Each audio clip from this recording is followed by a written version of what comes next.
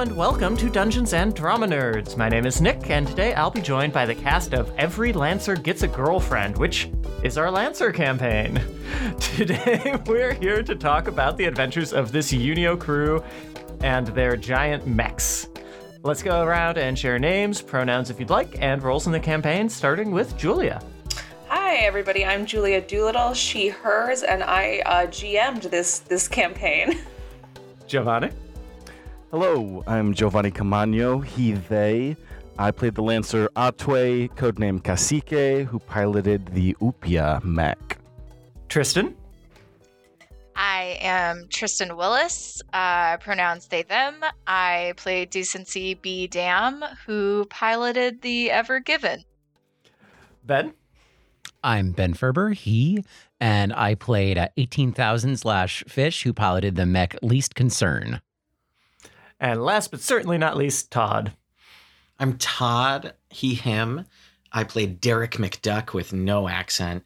And I piloted Gear Loose. Also with no accent. Also with no Also accent. no accent. Thanks, everyone. And thank you for naming thank you for sharing your mech names. That is very important, and I did not think to ask it.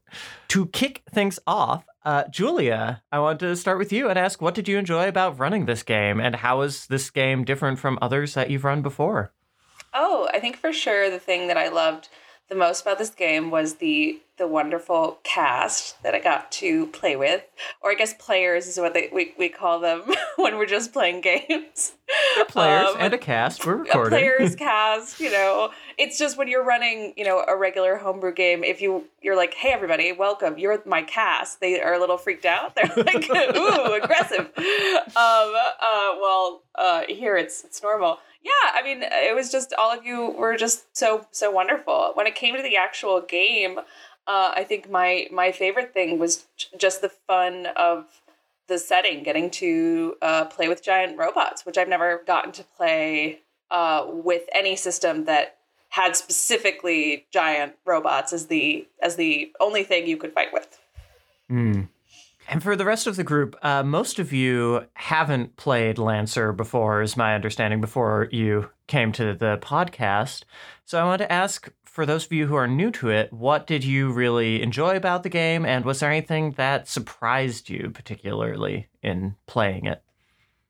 I really enjoyed how open-ended the game is. It just feels very, and they even say it, I think, in the core book, how you can tell kind of any story in this world. And I think Julia handled it extremely well. There was just so much, I had no idea what to expect, really knowing that the game, or feeling like the game could go anywhere, and that made it thoroughly exciting and really fun. I think for me, I've GM'd before, but I haven't played. Like, this is my first time getting to play it. And I found I had a lot of care about my mech, which I wasn't, like, it was external from the character. I really enjoyed scenes that Tristan did as a Decency when, like, shit was going down on the Ever Given, and we'd, like, cut to the cockpit as Decency's, like, putting out fires and pulling levers and flipping over their cassette tapes. I'm gonna say the lo-fi music. Yeah. And I felt that it was different from role-playing games I've played before, where I was just playing a character, in that, like, there was this external thing that I was using to do a lot of the actions, and it made me, like, recontextualize both my player and my mech. Did anyone else feel that sort of, I don't know if shift is the right word, but that, like, dual relationship with the character and the mech? Mm-hmm. Yeah, definitely. Oh, yeah. I mean, like, I definitely tried to, we're going to talk about this later, like, tried to design a character around, like, what this kind of, like, actual physical thing that we use in combat will be. But I will also say, like, the game, like, having never played it before, it is so like half of it is very non-crunchy and half of it is the crunchiest game I have ever played in every way. And I really like with that and with like all of our troubles with the CompCon, I really appreciated the way like Julia that you basically crafted all of these scenes and narratives to like be able to get out of what was otherwise like 6 hours of combat. Like it would have been so much combat, and you made it interesting by having these plot points that like there were real stakes in this combat. I mean, like, you know, hey, remember when I almost died? And I do. It was but awesome. there were real stakes in this combat, but there were still story beats that got to like change the nature of combat and change what we were doing in it and like end the scene when it was still interesting. And so like, I mean, like in any mech anime, like there was enough combat to be like, oh, it's so cool. But there was not too much crunchy game to get in the way of, or, you know, become boring rather than having like a really interesting story where we're all like solving mysteries and making decisions. And saying, and getting girlfriends. Most importantly. And saying snarky things to our combatant. Lots of great lines got out, I feel like. Yeah, is people who read the full rule book and remember more of it than me, isn't there a part of Lancer that talks about like ending combat scenes, there being needing to have different endings than just like winning combat, like having these other triggers for how a scene could end, basically? Yeah, there's a bunch of something that I found interesting about this is that there's a bunch of different, they're called sit reps. So situation reports. And it's like, it's not just wipe out the enemy all the time, though sometimes it is, and that's okay. But sometimes it's like defend this location while reinforcements are coming to get you, or like help get these people out of immediate danger within X rounds. And I think those styles of play kind of change how you're attacking different obstacles and how you're dealing with different problems, but also allow for interesting things to happen, whether you do them well or don't do them well. I think it reminded me a lot of like advanced sort of strategy RPGs, actually, where oftentimes the goal is to just kill all the enemies on the field, but other times it's like it's impossible to kill all the enemies on the field. You have to get to the other side of the board, or you have to get this specific person off the field or something like that. And that's definitely something I took into account when I was designing the combats. And I also just thought it would be more, especially for the first combat against the Warriors of the Agate Cross, by making it clear that those people were characters you could speak to. I always think there's something really interesting in figuring out character-based ways to either enhance or get out of conflict. Because like at the end of the day, like when it comes down to stories that are interesting, they're about people. So I was like, okay, from the beginning, there were two characters that if somebody on the team makes a significant, and then there was like the countdown of the robots coming out of the ship that was also going to affect like what the enemy would do. And because one, you're completely right, Ben. Like if we played the whole combats the way I think that, I'm not sure if they intended it to be this way. They're so long. And just from a sheer, we're doing this is like half game, half podcast. Like we have to make it interesting. Like the only rule is don't be boring, right? And you're like, so I made sure like, okay, every round of turns, like something has to happen that swerves the scene, basically.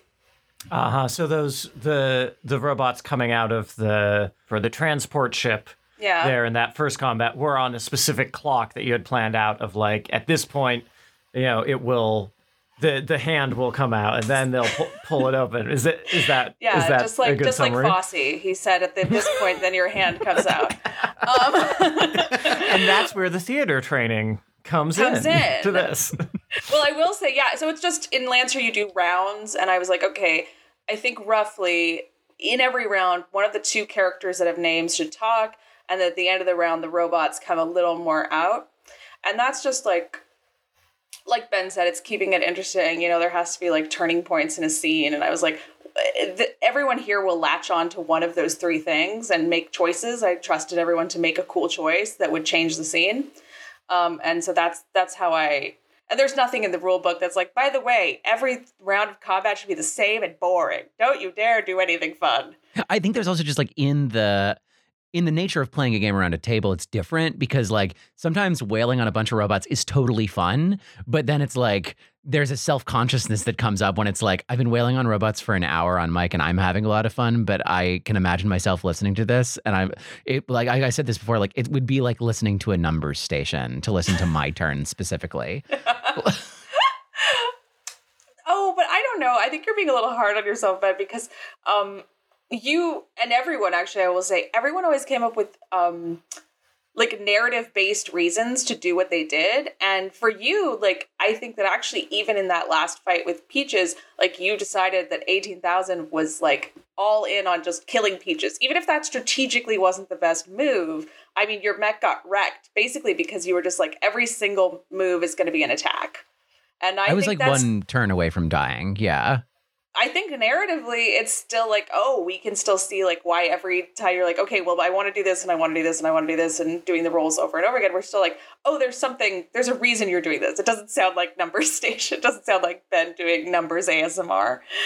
I was just going to comment that, Julia, the way that you gave us those options really made it easy, I think, as a player to find those narrative reasons, having multiple things to play with.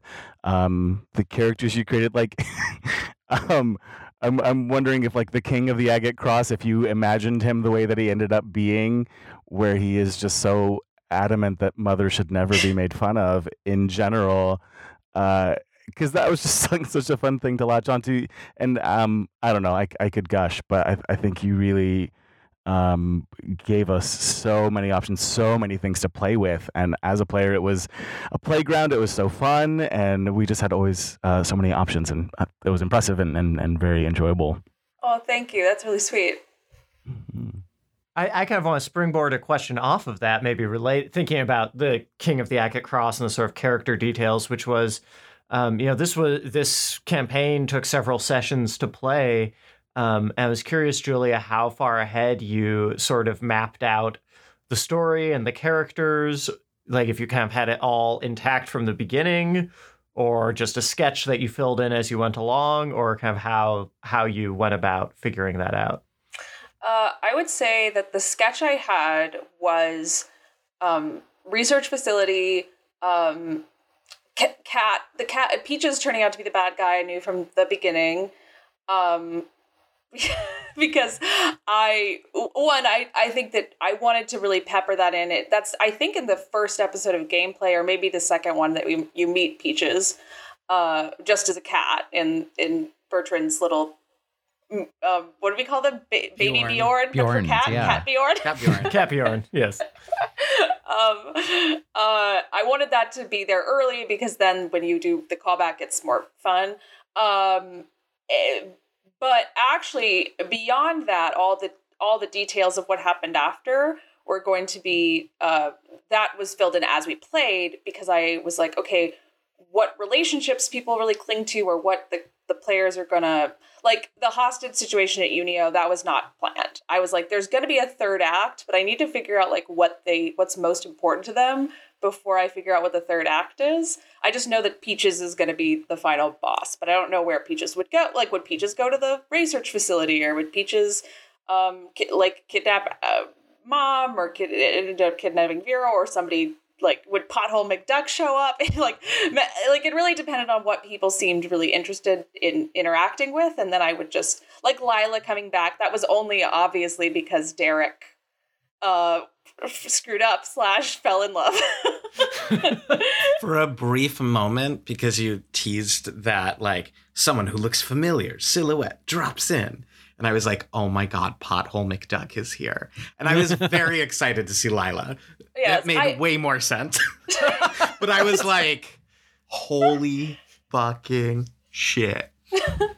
I thought about Pothole, but the problem is that I realized, like, we hadn't ever, besides pictures and mentioning of Pothole, I was like, crap, like, we have no emotional connection to Pothole. Also, I didn't want to do the accent. And and I was like, oh, this is such a shame because actually for both you and Decency, you both had like great characters in the background of your character development that just didn't make it in. And I was like, oh God, if we had like one or two more episodes, like more, not just episodes, but like whole missions, like whole little arcs. I'm like, that would be, I would want to bring those characters in to give you guys a little bit more of like your backstory to take spotlight a little bit there. That was one regret I had, that I didn't get to do more with those characters. I'm just sad that you didn't get to do the Owen Wilson accent on Mike. Oh yeah, sorry It was guys. so That I really dropped. missed that. That was the highlight of hanging out with y'all, was making Julia do a Owen Wilson accent. Oh, okay, I'll try it again once again. Wow, Lancers. I think you've got a mission. This is crazy. I can't marry J-Lo. For context, all of our comp cons were gonna sound like that. Yeah. That was it's a brief idea that didn't make it. It didn't. Look, guys, sometimes. I'm so sad we didn't record that first session because it was so good. I think I made a lot of mistakes that first session that maybe I don't want to immortalize, but like that's fine. I want to talk about that first session a little bit, or really not about the Owen Wilson or mistakes, of which I'm sure there were none. And nobody can gainsay me on that because it wasn't recorded. But you all you played a session to kind of get your feet wet in this very complicated system before we actually started playing. And if I'm remembering correctly, that you all played at license level 0. And then for the actual game, you bumped up to license level 3, which is sort of the point at which you can... I think license level 3 makes a lot of sense because it's the point at which you can either go like all in on one particular build, or you get multiple pieces from different chassis. So I was curious how how that shift felt for you all. Did you really enjoy the chance to mess around in the guts of this like super crunchy system and pull out different roles for yourselves? What was that like? I loved it. I definitely made spreadsheets and just nerded out on it. It was interesting because doing license level 0 first, there already is a good amount of options that you can play with on how you want to customize your mech. And then going to license level 3, it just kind of explodes in the amount of options that you have. So there is definitely a level of where it can almost potentially be a little crippling, trying to figure out which choices you want to make, hence the spreadsheets. But it was also really fun since we had talked about characters and we had done sort of a bit of a practice session. It was interesting to me to try to find that balance, and I think it's probably true with most role-playing games, but especially with this one where you make so many strategic choices, I guess, where balancing between the narrative creation of the character and the mech that you're trying to build for combat, probably trying to make it ideal for that, but also being willing to compromise on it not being the most amazing mech or the most powerful one because it reflects certain traits of your character. And that was fun for me to let go of, because with the spreadsheets, I was very intent on making the best choices, which is ridiculous, of course. But once I surrendered that to just thinking about what my character would do, what choices he would make, with all of those options available, made it really fun. I didn't anticipate everything becoming crab based, but it sure did, and I loved it. And Julia's little under the sea lyric is gold. So yeah, I don't know. It was very fascinating, very fun to play in. It's a lot. It can definitely be a lot, but once those choices were made, it felt, I don't know, I had a lot of ownership and pride in the build that I had made in knowing that it was this character and this is the kind of mech that he would have. It was very satisfying, very fun. Yeah. I was just gonna agree wholeheartedly that like I'm a person who before I buy something I read every single one of the 1,600 reviews on it. That's an exaggeration, but not by much. And so the prospect of having all of these options when I first glanced at it, even at license level 0, was a little overwhelming. Mhm. But similarly, at one point, I was just like, okay, I've already made the disastrous decision to call my mech the Ever Given. I just need to find the biggest mech that is the most immovable object that I can, and then just like load it up with ridiculous the heavy machinery is kind of what my goal was. So I just ended up building, similarly to you, Giovanni, I just ended up building around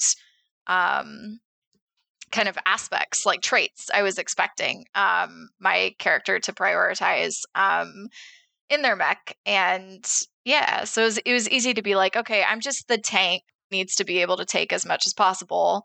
And even thinking about it in that way, like in a video game kind of way, helped too, where it's just like I need to just be able to take as many hits as possible and be in front if need be, and be the thing that pushes things out of the way or can provide cover. And that helped really narrow it down a lot. Yeah.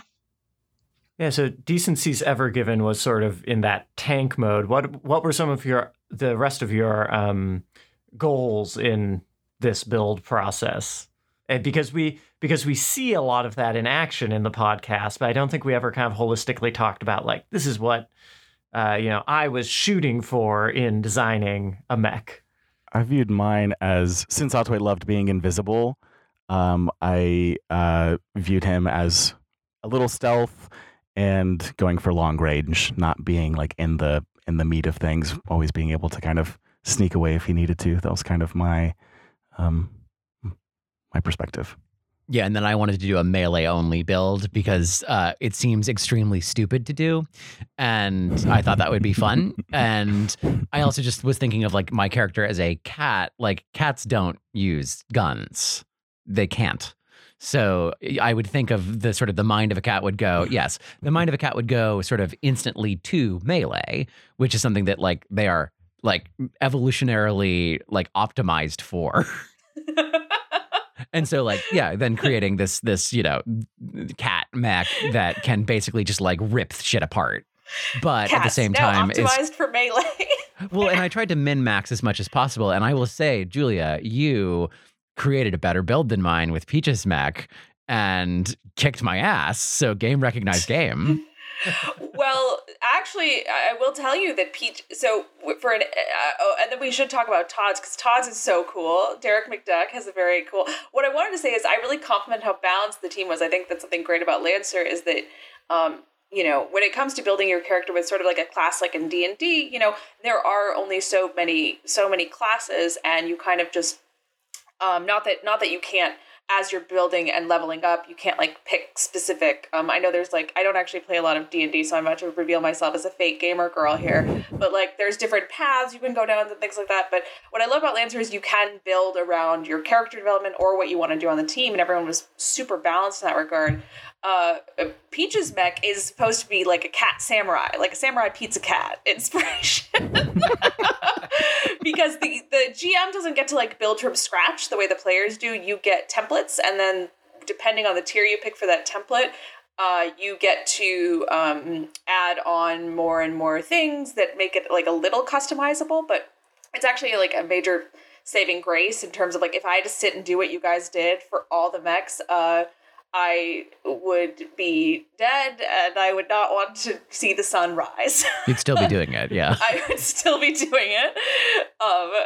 So that's I just made Peaches to be like, I'm like, it can't be a copy of 18,000. It has to be something. So I'm like, what if it's a samurai, which is called a Ronin mech in the build, but it has a cat face. It was like cool as hell, Julia. Yes. Sell 5. like many things in this campaign, I pulled from a bunch of anime tropes. I really enjoyed the name of my mech just went straight out of my head, but the Gearloose. I couldn't remember like the chassis, but whatever. What was cool about it to me was it was definitely built to be a gunslinger, and I was thinking a lot of like Outlaw Star vibes, because you can like load up your weapon and then it has certain kickback, which is like on that thing, and I was like, it's like when he's putting the special bullets in his gun. Very cool. And then because of anime bullshit, like he also needed an energy sword, because you gotta, like, why bother? So that's really all that went into it for me, because as Giovanni said, like, there's so many options and there's so many things that you could weigh. So I'm glad that we got to do the license level 0 stuff, so I could like fool around with some other stuff, and then focus in on like, this is the anime bullshit I want. I think also what I thought about when I saw the book that I loved is that, like, in speaking of anime, of a lot of anime tropes, like, actually, so one of my favorites, which I may have talked about in my interviews, is G Gundam, but another one of my favorites is Gundam Seed. And in G Gundam, the mechs are actually, they're very themed, but their powers are all kind of the same, because actually they're mostly like martial arts fighting, they just happen to be in robots. So even though they technically have different, like, I have a sword versus like I have a samurai sword, they're still like, fight, like they're just fighting because they're just guys fighting. But in like Gundam Seed, actually there's like this line of special Gundams, these robots that are all like optimized for different combat things, and it's a little more realistic, I guess, as much as, the universe of Gundam where, quote, we can't use any projectiles because of special particles in space. We have to use giant robots. Literally, like in the first Gundam ever, I forget what it's called, actually. I'm proving myself to be a bad Gundam girl, but like... Mobile Suit Gundam. In Mobile Suit Gundam, the particle, what's the particle named? It's like, they literally, in the first episode, they're like, we could use long-range nuclear missiles, but the particles, we can't. Only robots with swords will do. And it's really silly because, like, nobody asked, nobody cared. Like, you didn't have to explain that. By drawing attention to it, you've made it weirder. But yeah. So why did I get on the Hideo particles? Kojima does the same thing with Metal Gear. Yeah. Well, they have to walk around to be mobile to deploy the nukes. I don't know how I got on the particles.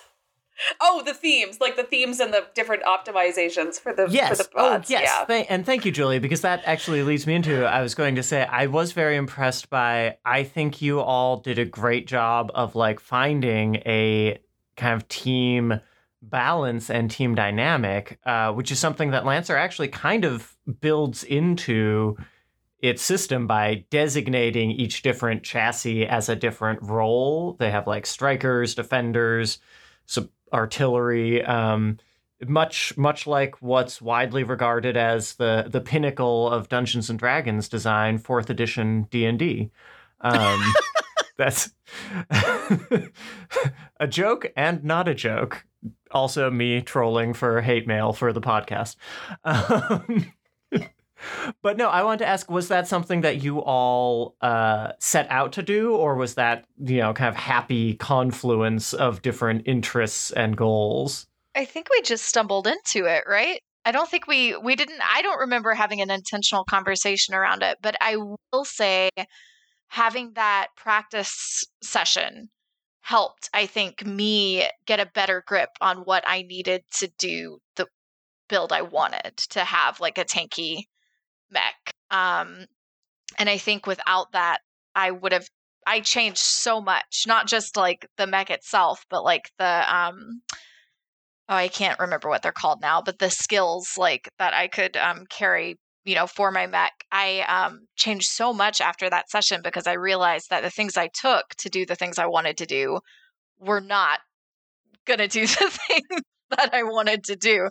So I do think that session helped us like get a feel for each other and like what we were each trying to play with, even though we never officially really discussed it. Unless I just like totally blacked out when we did. In which case, someone correct me, please. I mean, I think we had like a couple messages in the Discord that were like, I'm going for this. Am I stepping on anyone's toes? But not like a discussion of any real kind. Because we all stumbled into it. Also in this kind of campaign where, I am developing the enemies like to oppose you. If all of you wanted to be samurai robots, like if everyone was like, I refuse to back down from being samurai robots, I would have been like, cool, we're just going to do a campaign about samurai robots. I think that's what's actually pretty flexible. You don't necessarily like need a balanced team so long as the GM is willing to work with you and like not specifically build a bunch of enemies that are impossible for your team to beat.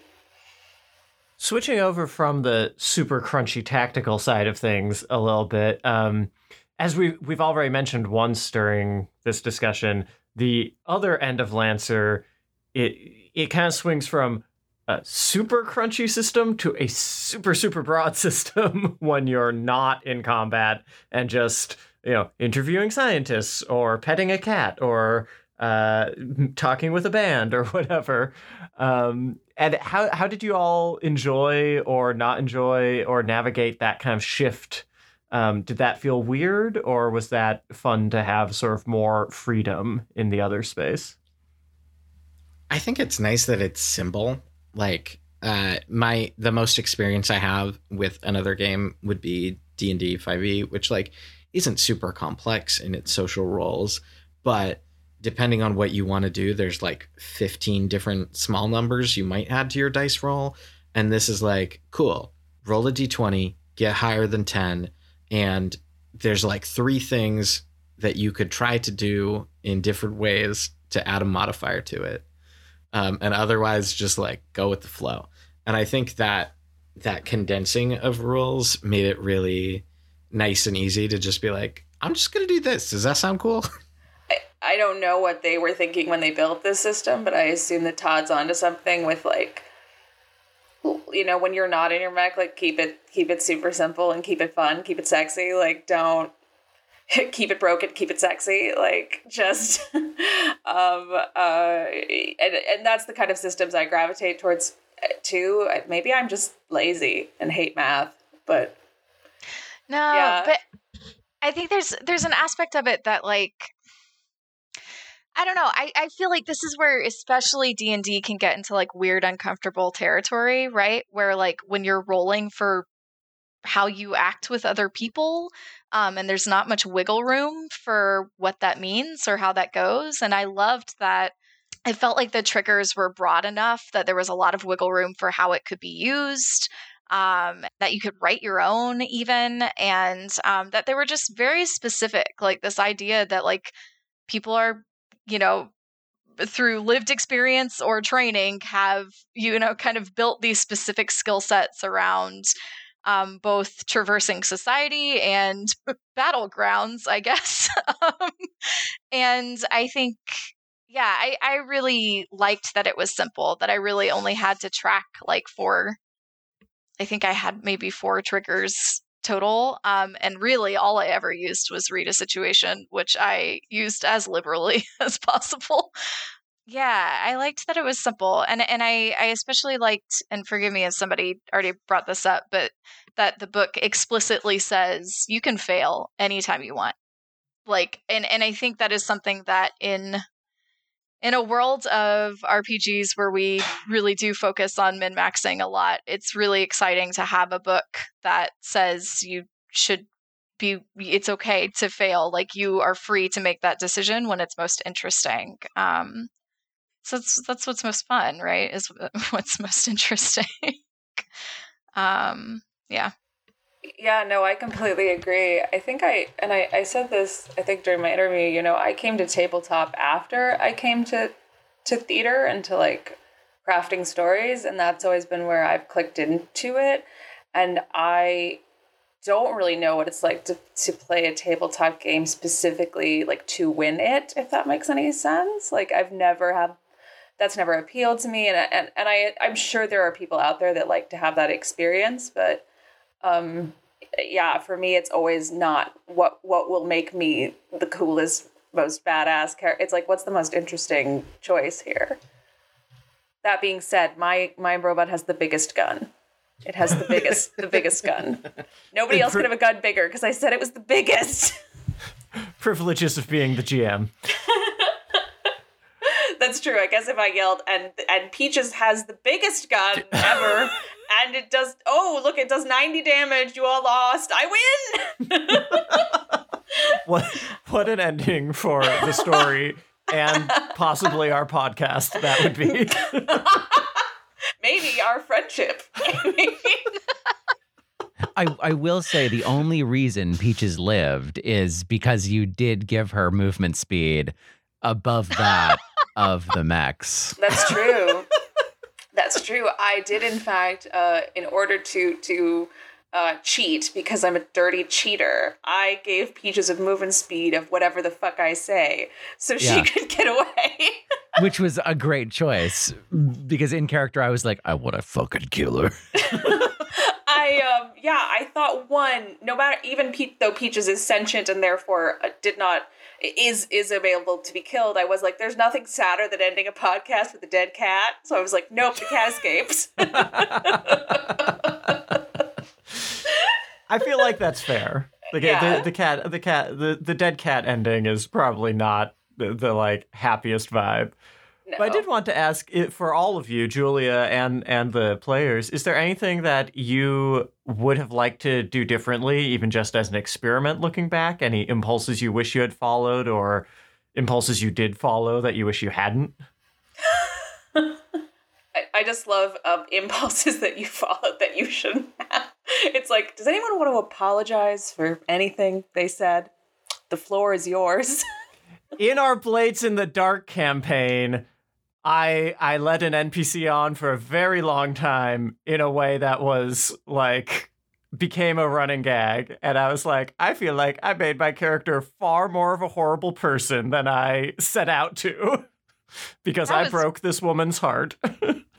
That was really sad too, like the taxi ride and everything as well. With she just got dumped somewhere at one point. Exactly. It's like real bad. So like. Very funny, real sad. But that's why I asked about the impulses you followed that you wish you hadn't. Okay, I'll say it out loud. It was funny and good. I said it in the chat, and someone told me to say it because I was a coward, and I am a coward. But that was the other campaign. I want to spin us back to to Lancer. Yeah. Okay. So I wasn't sure, because this was my first time playing with Julia and our first time playing this game.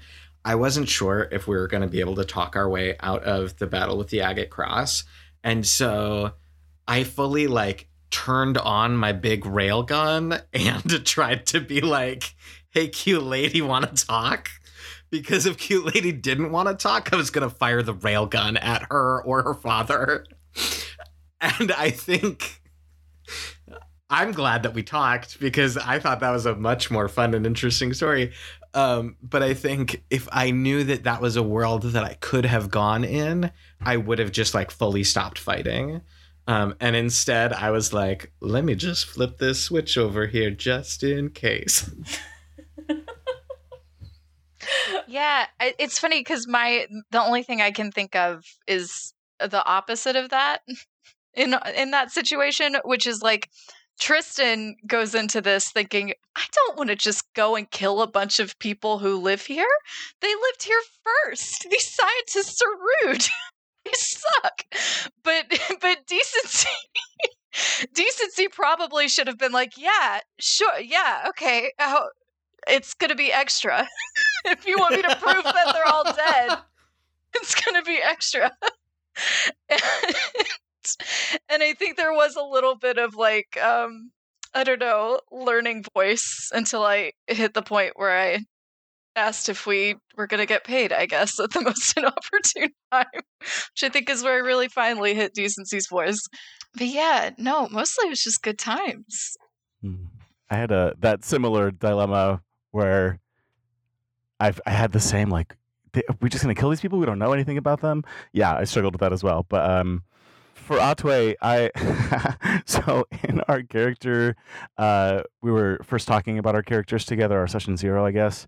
I had written down, it would be fun if he was some kind of conspiracy theorist.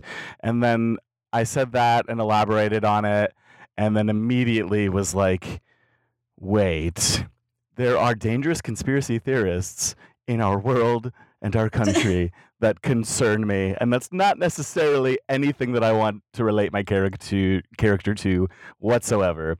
So I had a real crisis, and was not sure what to do. Then I decided, okay, all of his conspiracy theories are going to be about food and plants, just totally benign things. And then we started the play, and that just sort of fell to the wayside, and it came up here and there, which I thought was, in the end, I feel like was a good balance. I'm glad that Otway became more, I don't know, for me, he became more defined by his social interactions, the way that he interacts and views people and the way he talks to them, as opposed to these things that, I guess are pretty ancillary just on the side. So yes, I think if I had been less concerned about all of that and stop not trying so hard to make it a thing, but not make it a bad thing, I would have probably been less stressed at the beginning. But again, like I said, I really enjoyed where he ended up. Pretty savage. He was fun to play. I do feel like Giovanni. It's weird when we played our first session when we did sort of a practice. That was when Vera and Otway first met, and at first I was just like, okay, who's a character that would really be a good antagonist to Otway? And I'm like, oh, an administrator, the complete opposite of what he is. But then I don't know what happened. Immediately there was chemistry. I was like, oh crap, it's happening. So I do feel actually that I hope that one thing that I thought was oh, am I kind of hijacking Otway's mushroom thing and making his story really about his past with her and his relationships and his relationship to this company and to her as an administrator. And I'm like, oh, I hope I'm not hijacking anyone's stories that they worked really hard, or even Tristan, I did the thing with Roscoe, which was not something we talked about here. I just was like, oh, you said I go and get a coffee, and I'm like, okay, there's a barista. And I was I introduced all these elements and I was like, oh, I hope I'm not hijacking anyone's thing that they really wanted to play. But I guess that's kind of always a thing you're worried about as a GM. You don't want to just sit there and be like, oh, what do you guys want to do? Yeah, I'm just here to tell you if your dice hit. No, you want to give them something to do. But I do always, I worry that maybe I didn't get to some things that y'all wanted to get to. That's always a worry. For me, I didn't feel that way at all. It was wonderful and it was fun. Yes, no, and it gave a clear direction again, and I think that was a great, because I fell in love with his social interaction so much. That was a thing that really ignited that in the first place. I really loved Otway's relationship with work, and this, as a person who consistently at day jobs is no, I only want to work part-time and I never want to be a supervisor again in my entire life. It it really resonated with me that Otway's no, I don't want a promotion. Stop. I'm perfectly fine where I am. Yes. But in terms of building the world around us, Julia, I felt like you did such a good job of giving us those opportunities and then seeing what we kind of clung on to, which I think is just always a trait of a great GM is recognizing what someone's interested in and diving into that more. And I loved in both cases with Roscoe, it was that situation where you're often seeing someone you don't know well at all, and you're not sure if you want to know them better because maybe you find out something you don't want to know or whatever, and having to have a conversation with them, which I really loved that awkwardness there. But then also the flip side of that was the second that I was oh, there's a scientist here who got questions for us.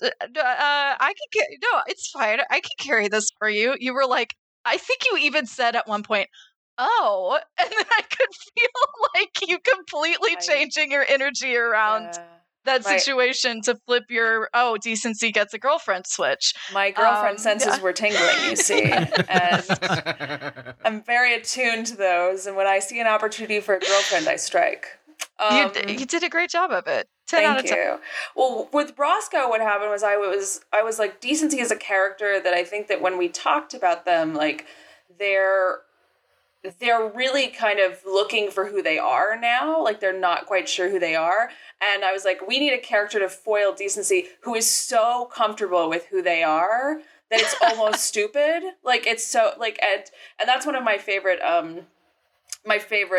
like types of characters in general, like sort of, I guess we could call it archetype, like the idiot truth teller or whatever, you know, like the person that's so comfortable with who they are, and seems like they just have life figured out for them. And I was like, that's the kind of character that Decency needs to meet. And that's why it was that person. Yeah. Well, one of the moments where I first felt like one of the first moments I fully felt in character was when you had Roscoe say, "Oh, so you're kind of like the drummer of the group." And I was like, I am absolutely like, yes. And yeah. I love that. Yeah, I love that he could guide Decency a little bit to their self-discovery. In terms of the being concerned about like hijacking other people's intentions or hopes for a scene, I kind of felt the same in Hatway's like final scene. With his sort of impromptu date with Vera. I was like, oh, wait. Afterwards, I was like, did Julie have things planned? I don't know. I'm kind of would want to know what they were. And no, that was better than that's better than anything I could have come up with. Like, I think that's great. A secret mushroom date is better than anything I could have come up with. Oh, that's kind. Yeah, I mean, that's when you know things are really working, right? I mean, when you trust somebody, it's like it's sort of silly improv rules, but like basically when you lob someone the ball, they're gonna catch it and then throw it back. Like that's just it. And all of y'all are very good at that.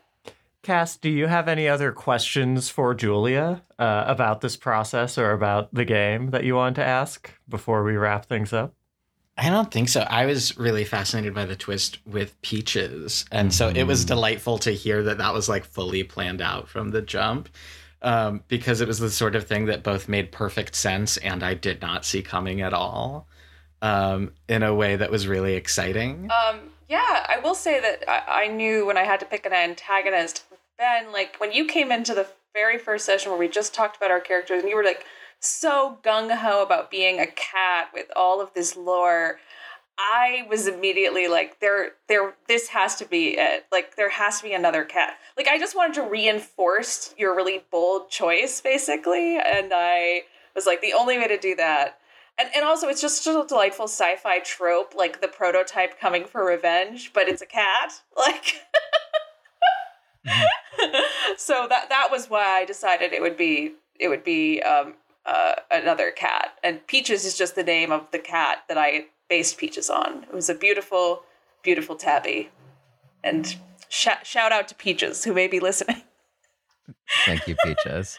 I mean, I will say, like, I was totally intimidated that, like, so much of the story was, like, hinging on this, like, weird character backstory I created. Because initially, when I created this, I was like, okay, I'm going to make a character who is, like, a really crazy background character, basically. Like, the kind of character who says, like, you know, 5 words at the end of a scene and you just like groan because that's the kind of character that he is. Like Snarf. And like, yes. In Thundercats. Yes. like deadpan Snarf, basically. Oh my God. And it was like, I mean, truly intimidating, but also very exciting to like then have like so much going on that like my character was like had to react to and had like culpability in, which gave me just so much to play with. And it definitely did like, I mean, I am not like, people are like, are you an actor? And I'm like, no, I'm a performer. And so like definitely did exercise muscles that I have not exercised, and was, again, like, Julia, thank you for like being there and doing the amazing scene work that you did, because truly could not have done it. And the rest of you too, like without like a complete framework for this like thing that became a big character arc. You know, I think as a GM, when I find either the player that like, that either is like finding their way into their character more, like feels a little more like lost than the other people at the table, or the person who's like, this is so weird, but I'm going to do it anyway. I always like the first storyline, I'm like, it's going to be about you, because either you have to figure out who your character is, or we all at the table have to go, no, your choices are awesome. And they're going to be the first building block of, I don't know, obviously you try to like divide up time between everyone. It has to be ensemble. But yeah, I did decide that if this was going to be like, the way I structured it was sort of like a 3-act, like, I don't know, OVA, like an anime movie. Like, this is the movie that starts the series. And I'm like, there has to be someone who's at the front of the, and I'm like, okay, so like Fish is going to be, right now, is going to be sort of at the front of the group. We're just going to start there. And I was like, I know I can get to everyone and still have us have like one storyline that we're all going towards. And it can also affect everybody on the team. So I just want you to know that you did a great job, Ben, and your choice was good and valid. And I think that they should create a Lancer expansion for playing cats. I think we should at them and say, humans only? No. Humans and It two can cats. be done. Yeah, only 2. You did a great job, I felt like, though, of balancing all of us, Julia. Like, it never felt like it was, it never felt like it was just Ben's campaign or something. Like, it felt like there was this situation that hinged around that, but like we all were very much a team, and it felt really good. Yeah, agreed. I have a question, which is, who would be the big bad of the next season of our Lancer show? Like, if we were going to do another mission arc? Yeah, if we were doing another mission arc. I think that I would pick, I don't know who the character exactly would be, but I would definitely, and this is not because you asked the question, Tristan, I promise, but I was thinking, I was like, if I had one more OVA, I would definitely want to make it about decency. Just because that mentor character we developed, I really wanted to throw in there. And I started to like actually think about cool things about what happened to that person. And actually this kind of whole, Decency's name is so cool. I wanted to do a whole slew of names that are like basically noun and then like alliteration, like just sort of a lot of people in their sphere. I think I named their mentor, like it was either it was something like honor or something like that, like something that is similar to decency, but and I would want to do something about decency's past. I feel like that's a good like follow up when the teams like starts to like care about each other, and then you learn like the checkered past of the drummer. Classic. I mean, Ringo's Checkered Past is my favorite Beatles movie. So I would probably do that. I would probably have it'd be somebody from Decency's past. Sick. 10 out of 10. See y'all next week. And then it would be somebody probably who, and then I think that the third one would absolutely be something to do, I think with Pothole McDuck would definitely visit the group and be like, I need you on a special mission of some kind. Like, definitely Pothole McDuck would show up, and Derek would be like, I need to prove to Pothole now that I'm good at my job. So it would probably be somebody who hates the McDucks, like that Scottish guy on the actual like Scrooge McDuck show. The other he's the Scottish guy. Who's the guy in the kilt? The other duck that hates him. Oh, I don't know his name, but I know who you're talking about. Yeah, the arch nemesis duck would be there probably, and then for Otway, finding a bad guy from the either the past or somebody who's in Otway's life. I mean, I like the idea that you there all along. I mean, you guys, obviously you and Vera were on a Lancer team. Maybe the third or fourth member of your team are bad guys. Maybe Otway sent his DNA somewhere and shouldn't have, and now he's got a clone. Like, he's got a bad Otway clone. Because we love clones and giant robot anime. So those are some pitches. We'll see what stays on the whiteboard. Like, there'd be Pothole McDuck, and then it would be like fractured asphalt on gold. I don't know. Checkpoint McGoosley. Wait, I like Checkpoint McGoosley. Unironically. Downbridge McCrane. Traffic Circle McSwan. I love all of that, personally. I think they're now a pantheon of bad guys. They're all like brothers. It's or I guess they have different last names. Never mind. They're just the friends. McDuck Rogues Gallery. Yeah, the Rogues Gallery of the McDucks. Julia, did you have any questions you wanted to ask the players as at the end of this whole arc? Oh my goodness. What? Okay, I'm gonna ask a question to all of y'all, which is if you could get your mech to license level 12, like so much that you could basically make up your own power, what power would you make up for your mech at license level 12? And it can be anything. You can tell me that you teleport into the sun and live. I don't care. Oh my god, that feels overwhelming. I'm like, I might just say like actual walking fortress. Mm-hmm. Like complete invincibility feels right. Like complete like or at least like I can turn into a castle and everybody can be inside it. Like yes, like And we Howl's just- Moving and Castle. still Like you're move. literally a walking castle. Yeah. That's freaking awesome. And what if when you're like the giant castle, like you don't have to sit in the cockpit anymore? You become like sovereign of the castle. You can run around all the different places of the castle and fire from different turrets of the castle, and you could just go. You're just literally decency as a castle now. I love to be a house. I think there might be something like this in the book. I don't know, because I got overwhelmed and stopped reading every single chassis. But I would want to be able to do that like anime sword fight bullshit where you're just like behind them suddenly Yeah. and your attack has gone through. And they, for a second, they're like, "Ha, you missed," and then suddenly they've been cut in half. Hell yeah!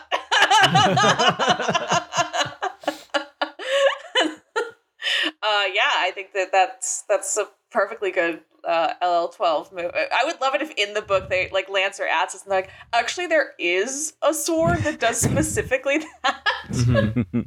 Uses Blinkgate technology. Sorry. Yes. I think for Atue, the two things I think of are I find myself wanting to move more than I could. So being able to, I don't know, the idea of teleporting is awesome, of course, but also maybe the crab could like burrow underground and then pop up somewhere. Maybe he could do like a really high jump and like leap over the battleground and land somewhere else. I don't know. I think that would be cool. Super agile.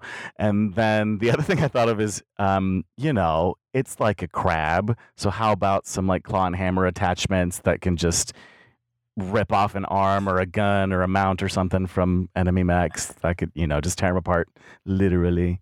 It could be cool. That would be freaking awesome. I love that. I also like the idea of like you can take certain claws off and put different claws on. Like the way that you can have, this is a little gruesome, but like pop legs off crabs when you're eating them. Like you could pop them off and put other ones on. That's so great. I don't know why I thought of vacuum attachments when you first said that. But no. I mean, It's a that's very good probably idea. well, maybe because a vacuum's a machine and a crab is an animal. That probably makes more sense. What about you, Ben? Is there anything on your wish list? So I was finding that my melee weapons weren't doing as much damage as I wanted them to. And Tristan, you had that cannon that was doing like 10, 12 damage, like no question. It was amazing. And so and there was one dangerous area of the cat that I didn't use yet, which was the fangs. And so probably some sort of like AoE, like explosive fang deal that does like a huge amount of damage and probably does like damage to me as well. Like maybe Ooh. sacrifice a structure for like a big bomb. Hell yeah. You know what I think of? I think of Zoids for when I think of 18,000, just because Zoids is all animal mechs. It's for people who love mechs but also love sweet little kitty cats. And That's what I was thinking too, yeah. And the Liger Zero gets different armors, so it can have different powers, because also it's special main character boy mech, so it gets to be special. And I was like, maybe 18,000 needs some cool, like, you know how you put cats in little outfits sometimes.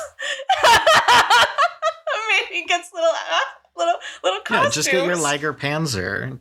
With that big gun, you just can't move good anymore. Yeah, what would you put Guy in? Just put a little sweater on. I mean, he has the little chicken hat. We were talking about this in the Discord because he hates it. He hates his chicken hat, but maybe 18,000, Vera is like, 18,000, behold, our latest technology. This chicken hat will help you, like, fire this turret. God. I just wanted to reiterate that y'all are the absolute best. I couldn't have asked for a better cast for this, and I've had so much fun. It was a real great time. Yeah, Mhm. yeah. Pure It was a ton enjoyment. of fun. Y'all are awesome. Amazing. Well, thank you all so much for chatting with us, and thanks and congratulations for your incredible work on Every Lancer Gets a Girlfriend. Yay! For our listeners, this wraps up our Lancer campaign and Season 2 of Dungeons & Drama Nerds, but be sure to tune in next week for the exciting announcement of the games that we're going to be playing in Season 3. Dungeons & Drama Nerds is produced by Todd Brian Backus, Percival Hornack, and Nicholas Orvis, and is mixed and edited by Anthony Sertel-Dean. Our Lancer game features Julia Doolittle as the GM, Todd Brian Backus as Derek McDuck, Giovanni Camagno as Otway, Ben Ferber as 18,000/Fish, and Tristan B. Willis as Decency B. Dam. Lancer was written by Miguel Lopez and Tom Parkinson Morgan, and was published by Massive Press. If you'd like to help us continue exploring the intersection of theater and tabletop role-playing games, consider leaving us a review on your podcast app of choice or supporting us and getting access to our patron-only bonus content at patreon.com/dungeonsanddramanerds. You can find our social media and website links, including our cast bios, at the link tree in our show notes. Be sure to tune in next week for another episode of Dungeons and Drama Nerds.